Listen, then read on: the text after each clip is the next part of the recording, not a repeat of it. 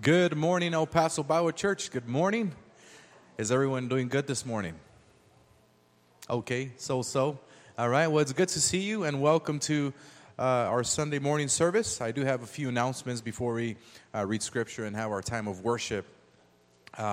There is Vacation Bible School coming up June the 12th through 16th. I believe Priscilla is still looking for volunteers, so go ahead and look for that stand out in the lobby. We have a Vacation Bible School poster there with Keepers of the Kingdom. That's the title this year. And also, if you have children, please go ahead and start registering them now. The registration forms are out there. Also, movie night for the adults. It was postponed, and we are going to announce a new date here pretty soon.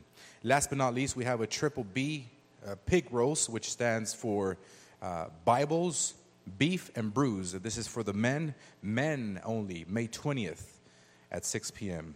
And men, you're welcome to bring your children as well.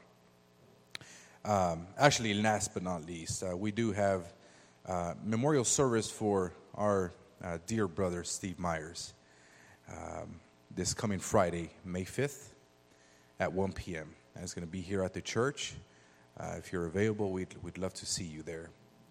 And we grieve, right? We are saddened by this loss, but we also rejoice that he is home with our Lord and Savior, Jesus Christ. I am reading Psalms chapter 23. The Lord is my shepherd, I shall not want. He makes me to lie down in green pastures. He leads me beside the still waters. He restores my soul. He leads me in the path of righteousness for his name's sake. Yea, though I walk through the valley of the shadow of death, I will fear no evil, for you are with me. Your rod and your staff, they comfort me. You prepare a table before me in the presence of my enemies. You anoint my head with oil. My cup runs over. Surely goodness and mercy shall follow me all the days of my life, and I will dwell in the house of the Lord forever. And that is awesome to know that God, the Lord, is our shepherd, and He guides us. And for this, we thank you, Lord, this morning for your guidance, for your grace. Thank you for the opportunity to come together as your body to worship you.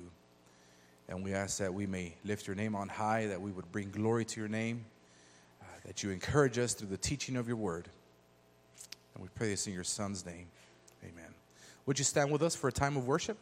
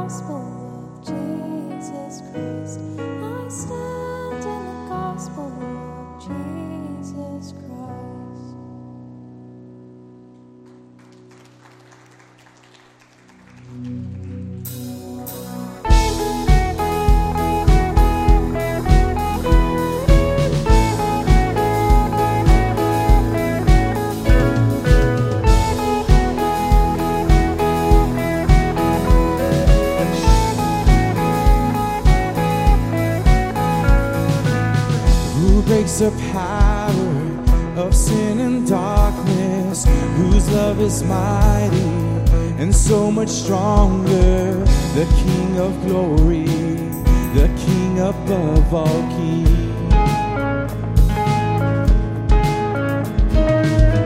who shakes the whole earth with holy thunder, who leaves us breathless in awe and wonder.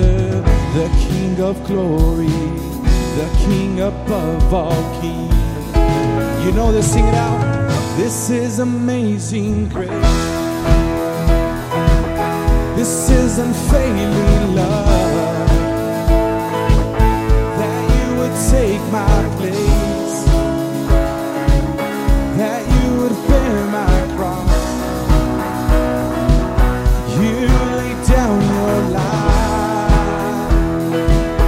that I would be set free. Jesus, I sing for all that you've done for me.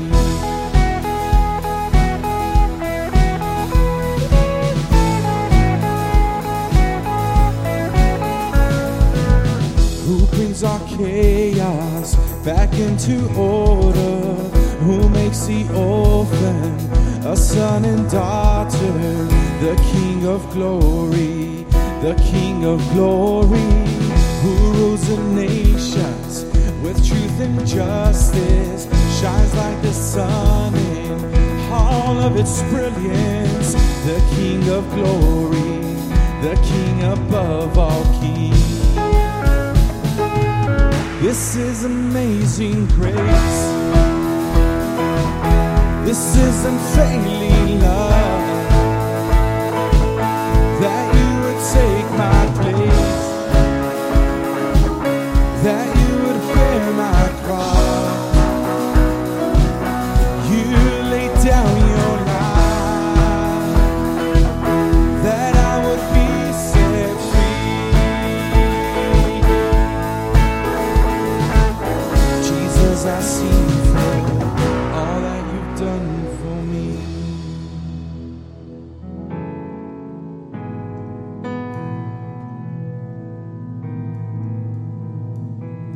Worthy is the Lamb who was slain. Worthy is the King, he conquered the grave. Worthy is the Lamb who was slain. Worthy is the King who conquered the grave. Worthy is the Lamb who was slain. Worthy is the King who conquered the grave. Worthy is the Lamb who was slain. Worthy, worthy, worthy. This is amazing grace.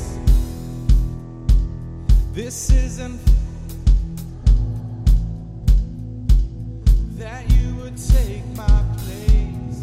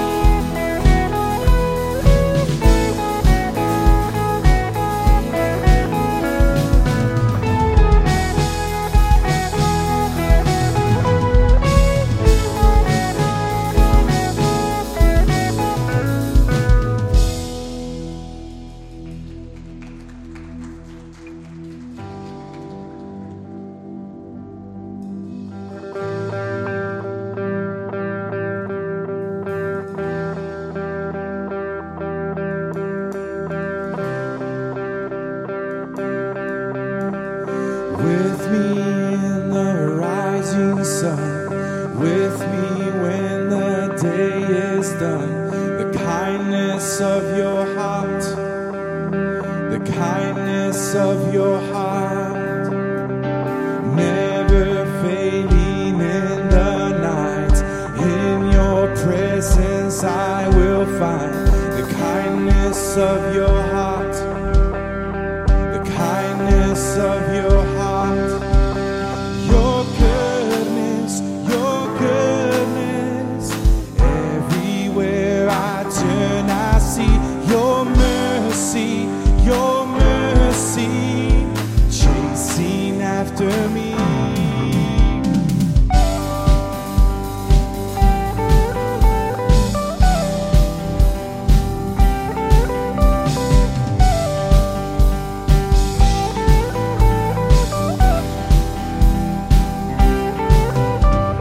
More than I could dare to dream, I have tasted, I have seen the kindness of your heart, the kindness of your heart. Even in my darkest day, oh God, your goodness will remain.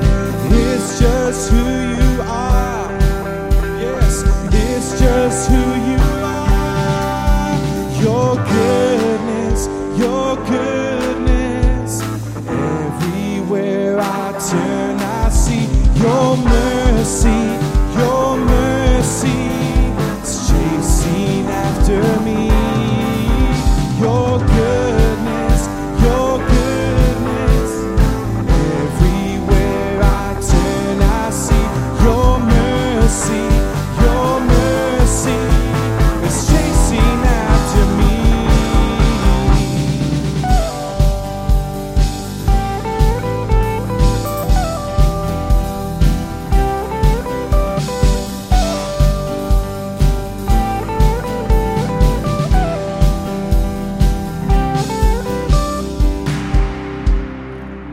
Ever before me, He's ever behind me.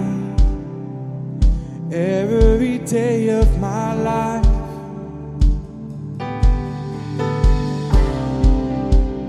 ever before me, ever behind me. Every day of my life, your goodness, your goodness. Everywhere I turn I see your mercy, your mercy chasing after me. Your goodness, your goodness. Everywhere I turn I see your mercy, your mercy chasing after me.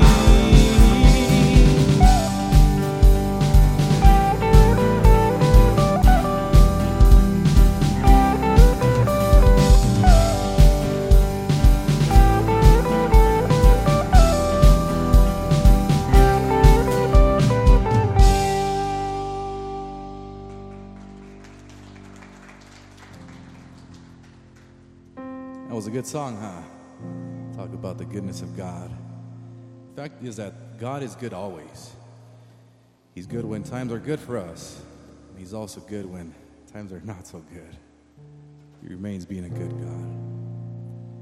This next song is fairly simple. I'll sing the chorus for you right quick so you could learn it. You are good, good. Oh, you are good, good. Oh, you are good, good. Oh, easy enough? Let the King of my heart be the mountain where I run, the fountain I drink from. Oh, He is my song.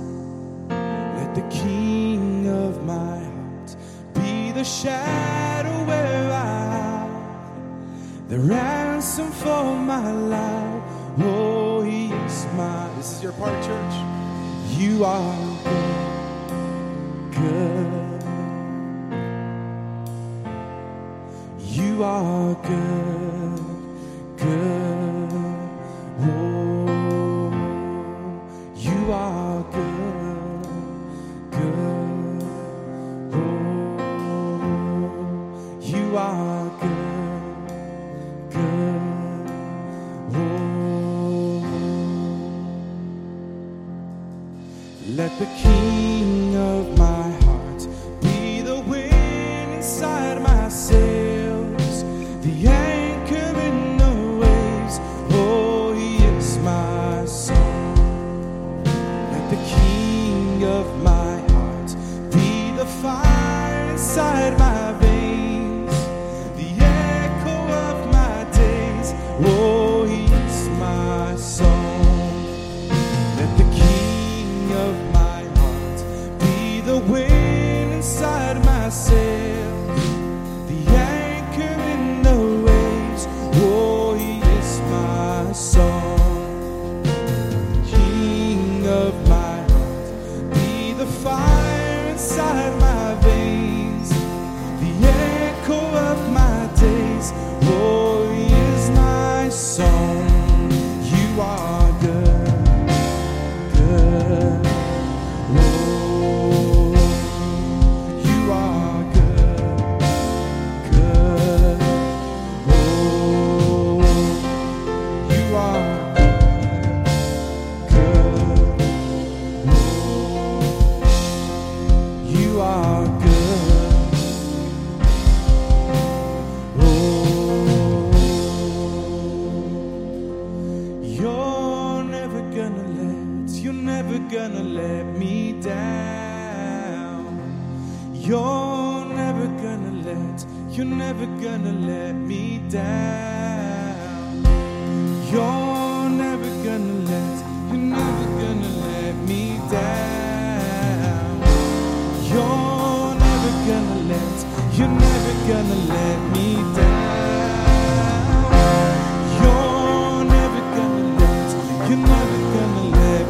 down. You're never gonna let me down. You're never gonna let me down, 'cause you are good, good. Oh,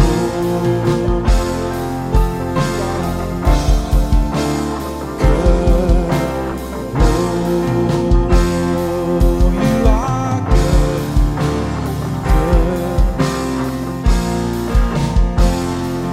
You are good, good. You're never gonna let me down. You're never gonna let me down. You're never gonna let me down, 'cause you are good. You're good. Oh, you are good, good. Oh.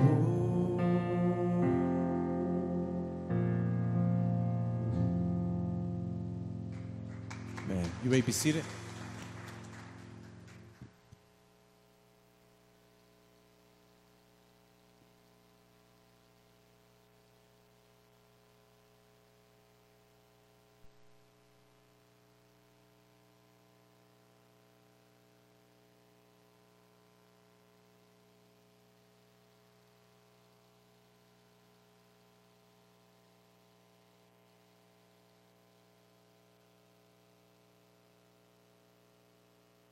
That alone, should encourage us as we move forward.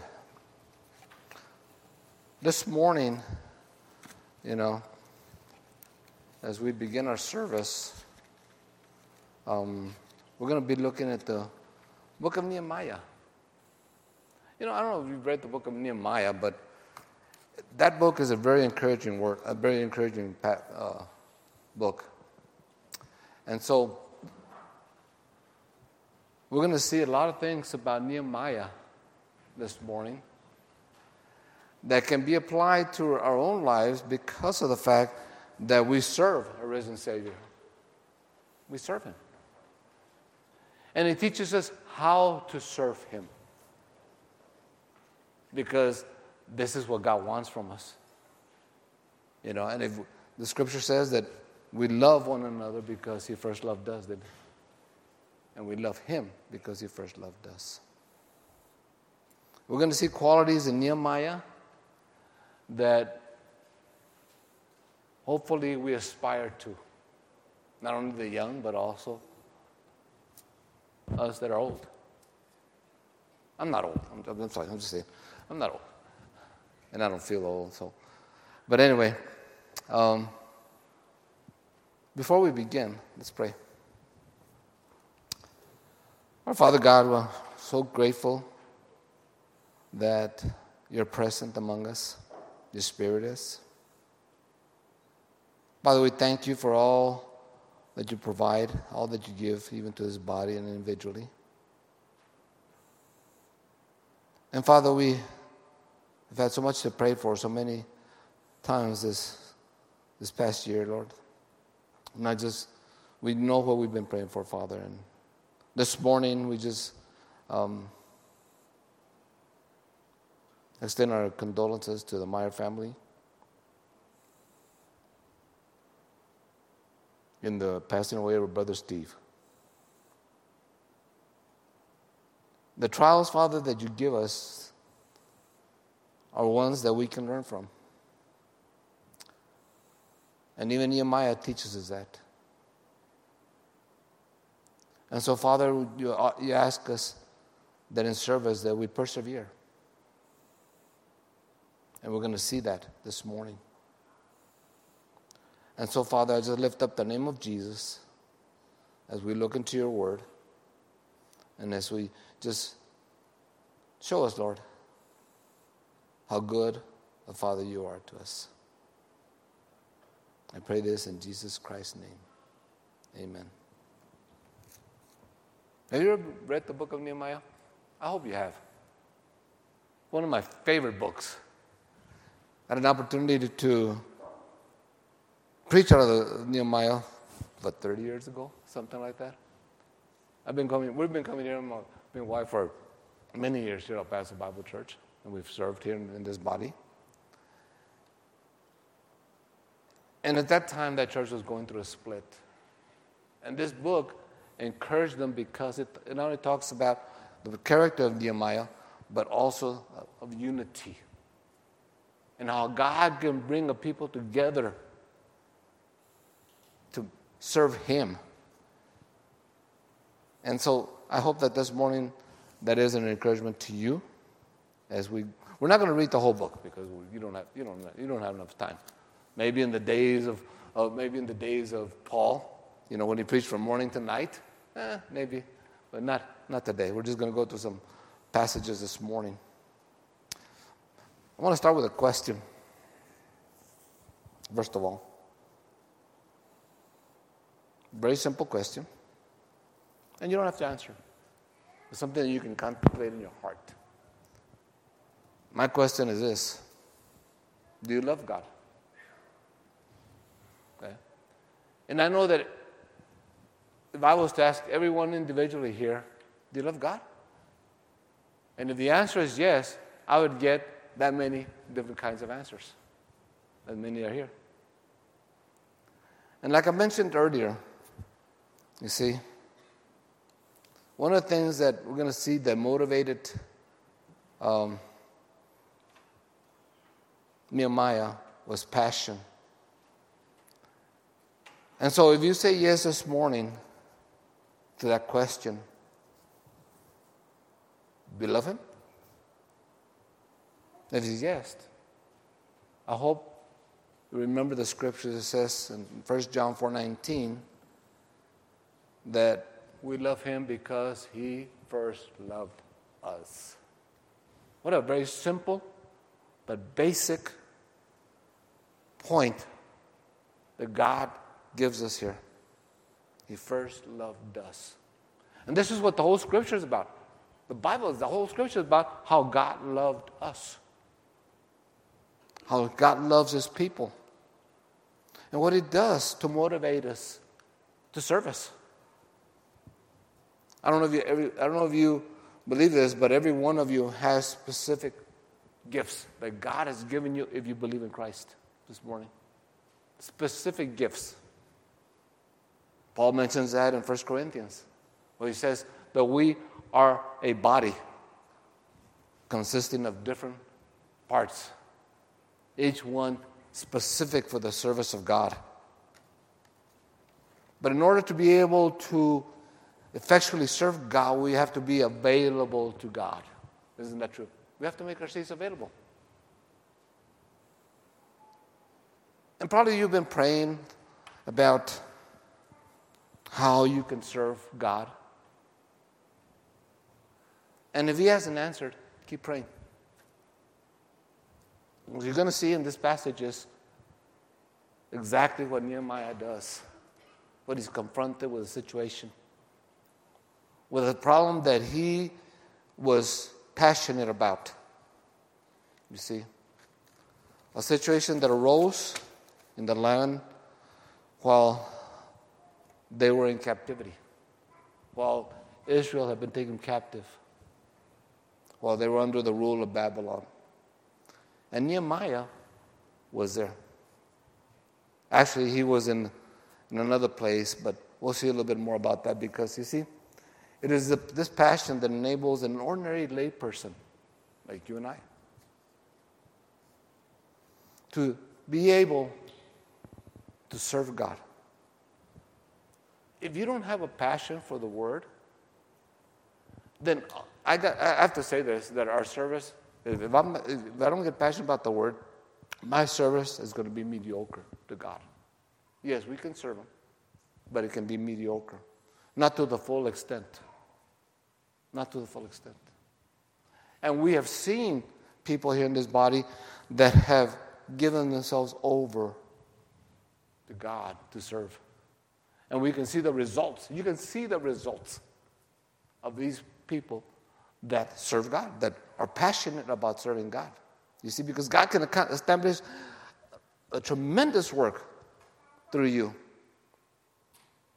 And as I just mentioned, one of the greatest examples of these gifts being exemplified is through Nehemiah and the examples of leadership. You know, in this day and age, there's so many people that talk about role models. You know, when we look to the wrong places for role models, and then all of a sudden we're disappointed because our role models fail. So if you put your faith in a role model here on this earth, it's always going to fail. See? But Nehemiah did not. He put his passion, his faith in a perfect role model, and that is God. That was God. That was his role model. And I hope we'll see that this morning. You see? Because he was not only a great leader, but also a witness of a gift that God gave him in administration. You've heard our pastor say, hey, you know, he's our pastor, he does all this, but he's not good at administration. Well, I raise my hand to that too, okay? Because it is a special gift, very special gift. And we have experienced that special gift here at El Paso Bible Church in those that have served, you see. So in my opinion, I think Nehemiah exemplifies one of the greatest examples of leadership in the Scripture. One commentary that I was reading, and it was from the Wycliffe Bible commentary, says this. Let me put my glasses, I'm sorry. I guess I am old, huh? I need my reading glasses now. Nehemiah is often used as an example of effective leadership. First, he had a vision. Notice this. First, he had a vision of a goal to be achieved. After analyzing the problem, he decided on a proper course of action. Then he motivated others to share his vision and to become actively involved. Next, we see him delegating authority and assigning tasks. He supervised the work and checked on the performance until the project was satisfactorily completed. That's a perfect example of a leader. Excuse me, I have a habit of putting my glasses on like that. Anyway, I think it's a perfect example what this commentator is writing about. But in order to understand Nehemiah, sometimes we have to go further than that specific book. And in this case, we have to, because Ezra is a complementary book to Nehemiah. As a matter of fact, Ezra and Nehemiah were originally labeled as Ezra 1 and Ezra 2. But it had been changed to the name of Nehemiah, because it seems like he's talking to the first person here about himself. Okay? Nehemiah. And so, as we look into this, into Ezra, just as a little bit of background, to understand more of Nehemiah, we must look, like I said, in the book of Ezra, because it mentions a heathen Persian king by the name of Cyrus. According to Isaiah chapter 45, verses 1 through 4, God used him to accomplish his divine will. Isn't that amazing? That God not only uses believers, but he will also use those that don't know him to accomplish his will. And we see that throughout the whole scripture. And in this case, he's using heathen kings to accomplish his purpose. You see, it was this king that allowed Zerubbabel to leave Babylon, to go back to Jerusalem to rebuild the temple. And about 50,000 people left with Zerubbabel's return. And at that time, the king of Babylon was Nebuchadnezzar, who had destroyed the city of Babylon and taken the Jewish people into captivity. And it was around the 5th century BC. And so the king gave Zerubbabel vessels that were used in the temple worship to take back with him. You see, when Jerusalem was destroyed, the temple was raided. And the vessels were confiscated and were taken back to Babylon. And so this king took these vessels out of the places of worship to idols and gave them back to Zerubbabel to take back to Jerusalem and to be placed back into the worship temple. See, the purpose that Zerubbabel ventured back to Jerusalem was to rebuild the Jewish worship temple. And while they were there, they built the foundation, which is the very basic and the most important thing of the temple. And they also began to build the walls of the temple. But the construction was interrupted.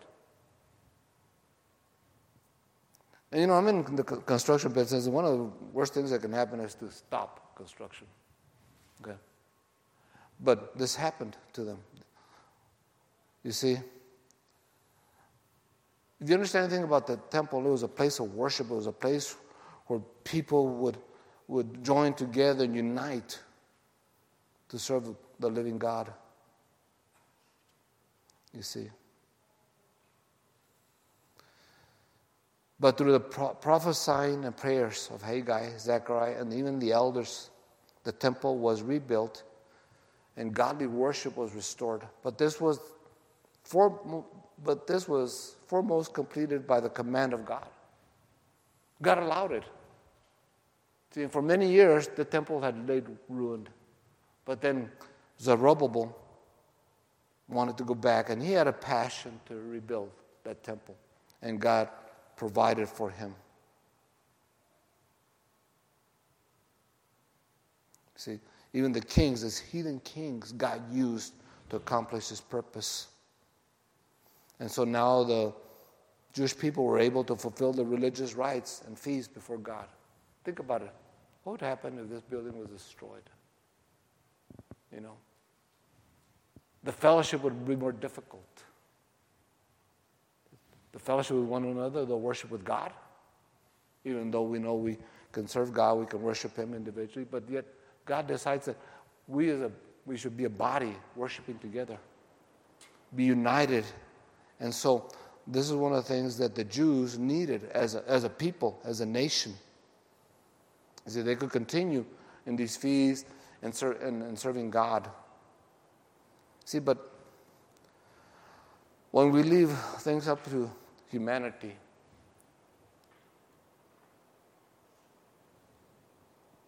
humanity goes the wrong way most of the time when left alone. And the people did. they became sinful. And then Ezra found out. And so the first thing he did also was enter into prayer. He went into prayer for the people. But you know what he did in this prayer? He made a confession. A confession that included himself.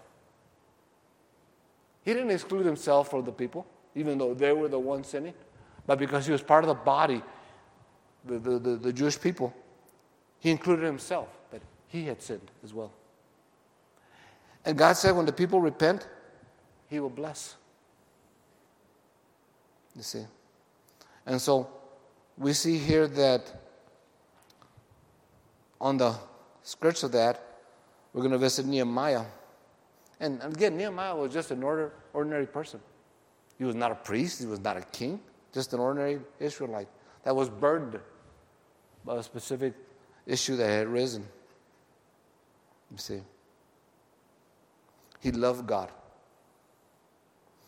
And there was a message that was brought to him, and he was burdened, you might say, by the state of the union. The people were in disarray once again. Even though the temple was built, it was in disarray. And so we see that God put in his heart to go back to Jerusalem, to plead with the king that he was under. You know, Nehemiah served under King Artaxerxes. Say that 3 times, okay? King Artaxerxes. He served under him. As a matter of fact, he was a very, might say his confidant, and we'll see that. The king had a lot of confidence in Nehemiah. And it wasn't by accident either, okay? And one day that he said, you come and come. No.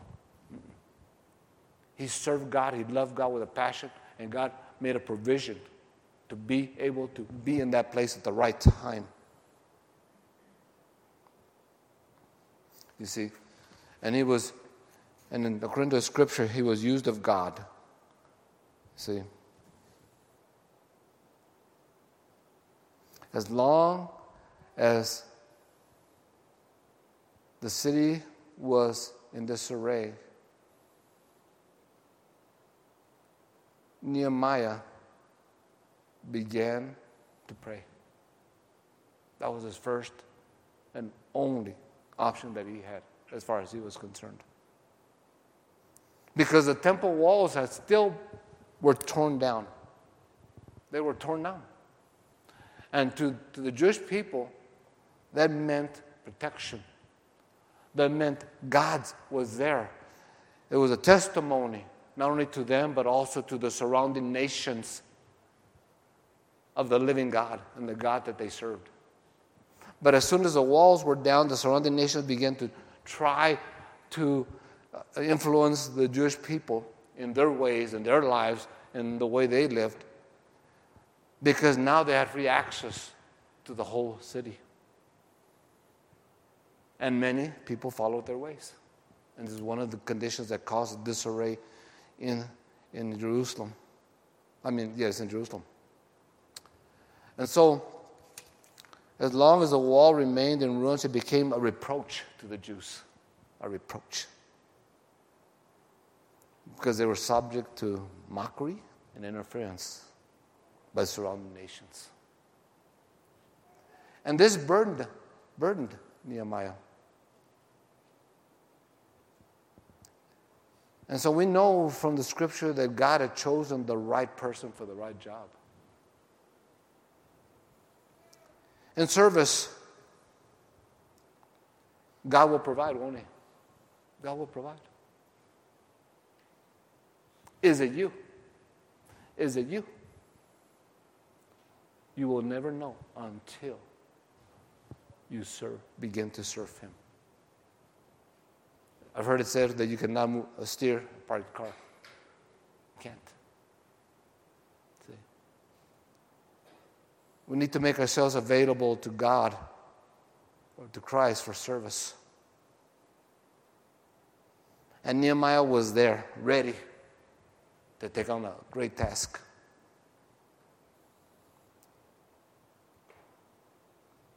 And so we see that in this book, even through the name of Nehemiah, which means God comforts. Isn't that amazing how sometimes names fit right along with the message or the situation? He was a patriot. He was a man of action. He was a man of courage that persevered. Most of all, he was a man of prayer. Prayer. And like I mentioned earlier, he was not a king. He was not a priest. He wasn't a prophet. He was just an ordinary person like you and I. You see, but we may have to make ourselves available to him.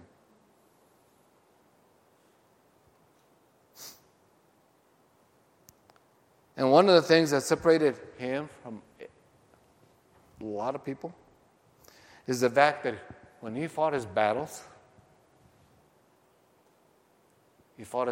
on his knees. On his knees. In supplication, in prayer to God. I found this interesting as a side note. In the New Testament, you know the brother of the brother of Jesus, James? He was known as camel knees. Camel knees. Have you ever seen a camel's knee? Gosh, it is, it's rough. It's not very pretty looking, okay? And it wasn't because he was deformed. It was because he was known to always be on his knees praying. And that was so interesting to me. That he was known as that. You see? It was an indication of his approach to life struggles. How do we handle our struggles? And that's important to know, but, the only way to know is to be there, to do it. I want to borrow a cliche, but I'm going to say this. Just do it. Okay? Just do it.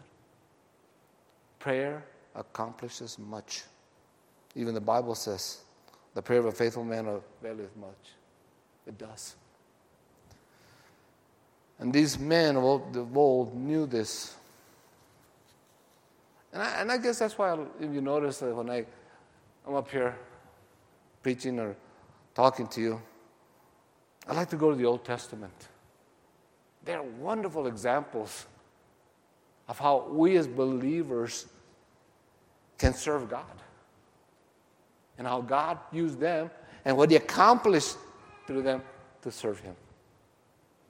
Wonderful examples. In this book alone, he's mentioned to have been in prayer 12 times. I don't know if there's any other book that even comes close to that. It shows the individual on his knees serving God in that fashion. And the first time is going to be mentioned in Nehemiah chapter 4. And we see that he immediately begins to do that, you see. And one of the qualities that is displayed here in the book of Nehemiah is that he was passionate for God and his people. He was passionate for that. He had a prayer life, very effectual one. He had planning skills that God used. Not only that, in times of trouble, in times of tribulation, he showed perseverance. God tells us to put on several things, and one of the things he says, and with this, put on perseverance. Put on? In other words, use it. Use it. Allow perseverance to be a part of your life.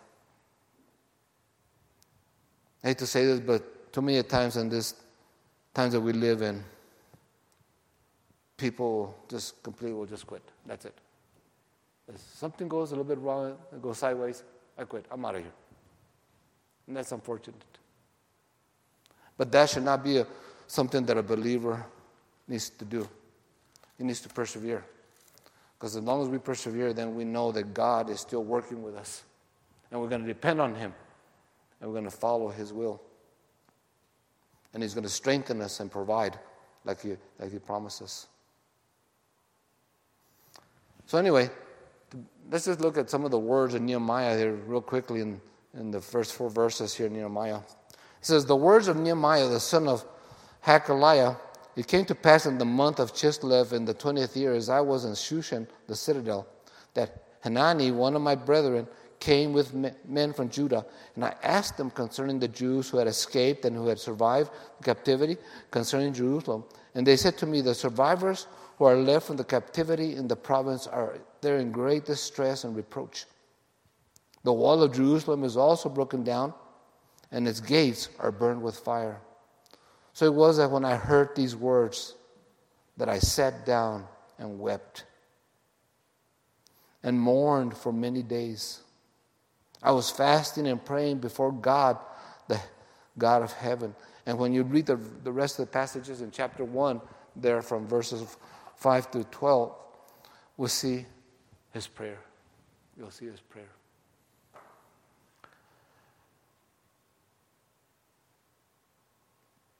He talks about a particular time that this happened. And he follows the Jewish calendar there in Chislev, and really that kind of relates to November, December time of the year when this happened or this occurred. And he says, I was in Shushan, the citadel. He was a man that the king was very confident of. His convivial partner, and the word convivial means to be one of jolly, one of happiness before him all the time, encouraging him, in other words. He was an encourager to the king as well. We're going to see that he's also a cupbearer. You look at verse 12. It says, for I was a king's cupbearer. You know what a cupbearer does? He puts his life on the line every day, every moment. And it was for a heathen king. Okay? Little did he know that God was going to use his position to accomplish a mighty work. And so, as being part of the king's court, you might say, he was with him, but he was in Shushan, and this was really it's a fortified palace. In other words, his winter palace. Do you have a winter palace yourself? Do you kind of retreat sometimes? I wish I did. But this is what the kings would do. They would retreat certain times. Even in the summer, they had their summer homes, you might say.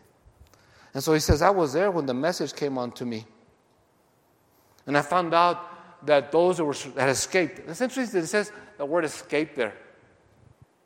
Not that they secretly made a plot to leave, but the fact that in the time of Ezra, and even in this time, we'll see that the kings allowed them to go back to Israel to rebuild the city. That's kind of interesting, that a heathen king would do that to a man of God. But he was in the right place at the right time. We see another instance of that, and that was in Joseph, remember? How he was, who? Pharaoh? He was in a high position. See, God uses ungodly men to accomplish his purposes as well. And so here we see that the news comes to Nehemiah. And I better move up. And so he says that they're survivors, of course, because they had left Jerusalem to help with the construction. And he found out that only a temple was built and the walls were in disarray, and he begins to weep. He was saddened.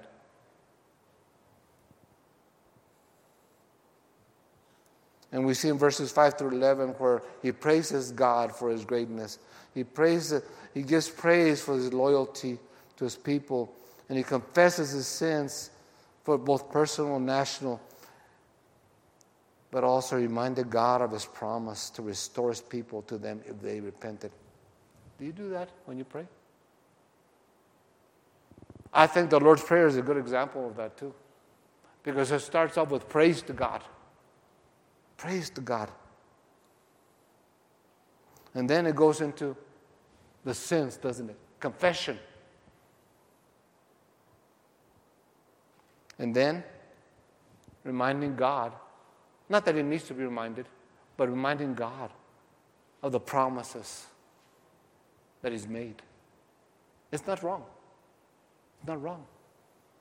Because the moment you rephrase these promises to God, it's a realization of the fact that he has made a promise to you and that he's faithful to keep that promise. And so we rely on God's faithfulness when we pray.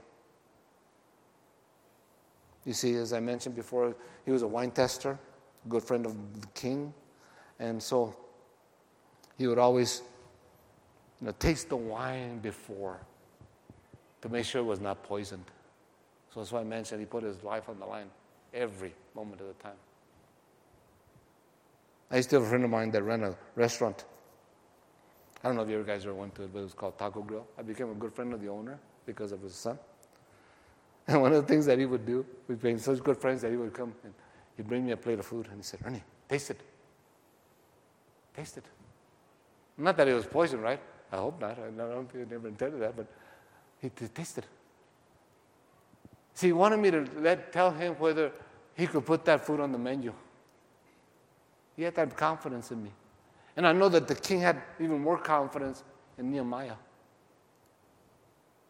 And Nehemiah uses that confidence to plead with the king to allow him to go back to Jerusalem to rebuild the temple, the walls, you see. But before he did that, he was not impetuous. He took 4 months of prayer, the scripture says. He prayed for 4 months before he got the courage to approach the king.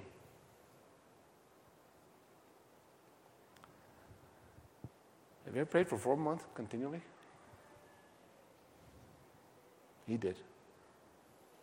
He felt that it was that serious. And he did. You see.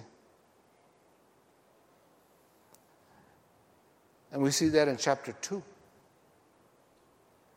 So he pleads with Artaxerxes to allow him to go back. And the king saw his sadness.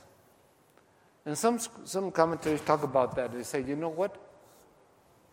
He might have been signing his death certificate there by having a down face before a king, especially when he was supposed to always be confident. He's one that was encouraging him. He took a risk, but he did because he knew that this was serious.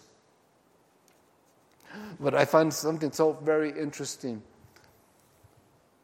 It says in verse 4 of chapter 2, then the king said to me, what do you request? And while the king is talking to him, mind you, he says this, I prayed to the God of heaven. He's having a conversation with the king, and at the same time he's praying to God. Wow. Do you think he thought that prayer was important? Man, that one verse right there just really stands out about Nehemiah. Try it one time.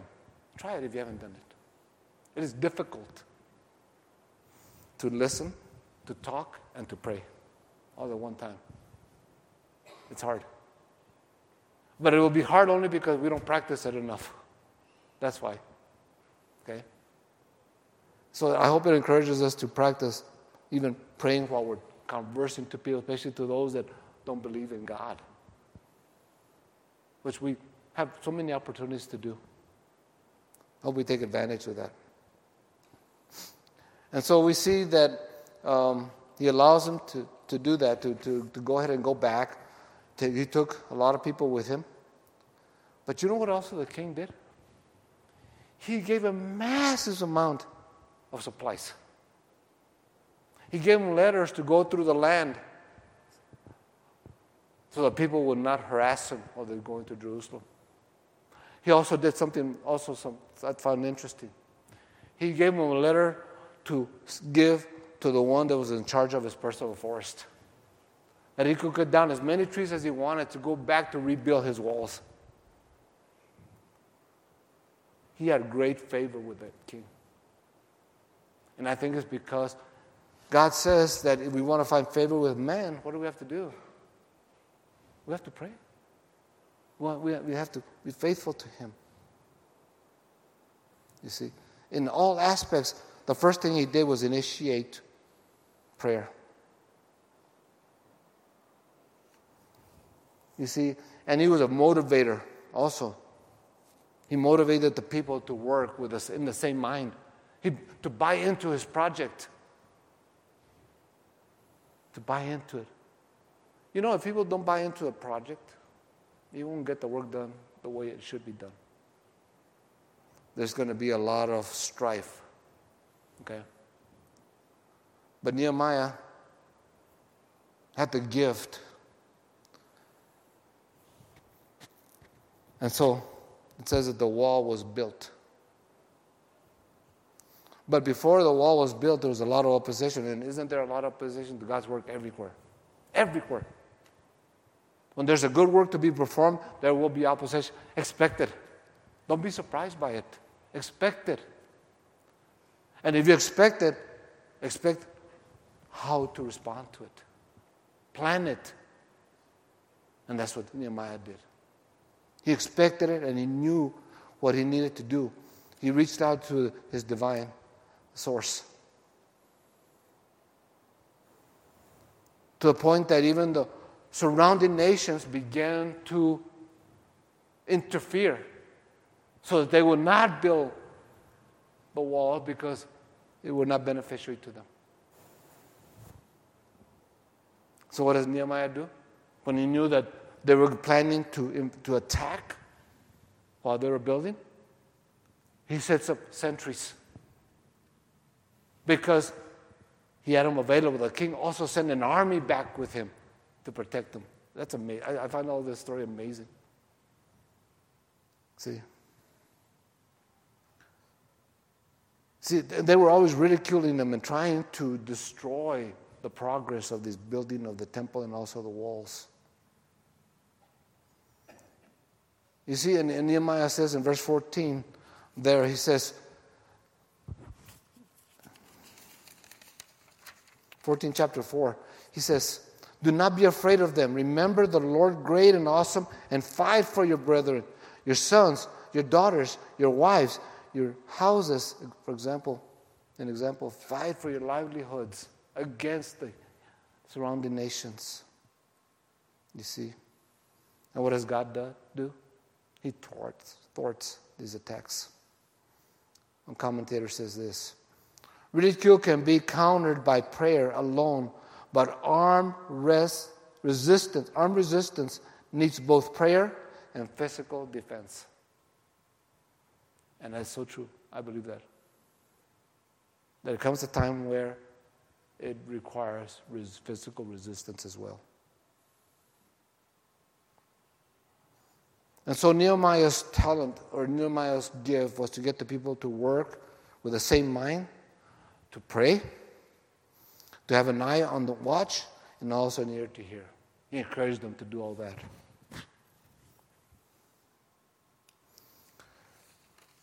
Not only did he have to deal with the outside intervention, the people being subjected to so much throughout the time that he was there. And it wasn't very long. They began to show internal strife. They were looking inward then. See? And when we look inward, nothing good is going to come out. Nothing. Especially when we're serving God. And Nehemiah, again, deals with the situation in a perfect way. He devises plans and to be able to overcome this. And then he prays to God also in this situation. He says, remember me, God, according to all that I have done for you, or all that I have done. In other words, God will bless those that serve him. God will always bless. And in chapter 6, The whole passage there is kill the messenger.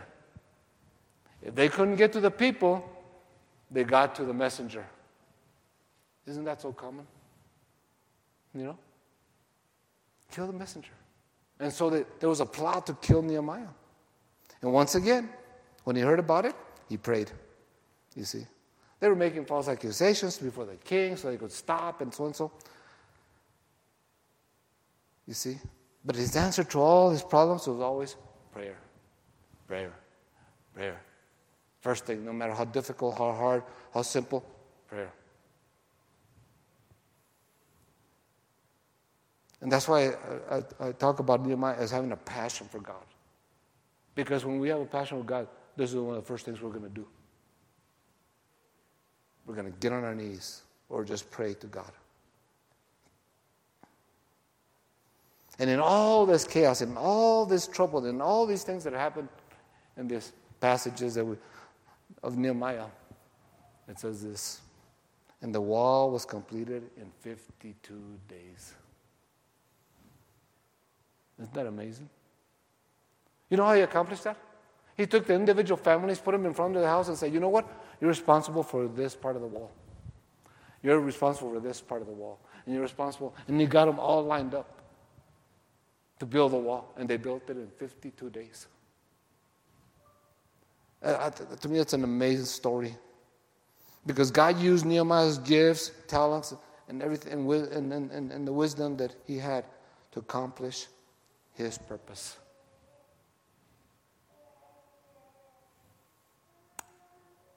I know God can do great things with each and every one of you if you're part of the body of Christ. And he wants to use you. He wants to prosper you. See? And he wants, like I said, he wants to bless. In closing, let me read a couple of passages. If you want, we'd like to turn to Psalm 115 with me.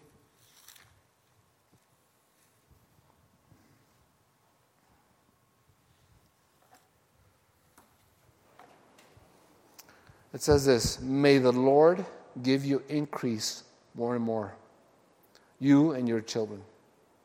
May you be blessed by the Lord who made heaven and earth. Let's pray. Our Father God, when we have a mind like Christ, you can accomplish great things with us. Are we willing?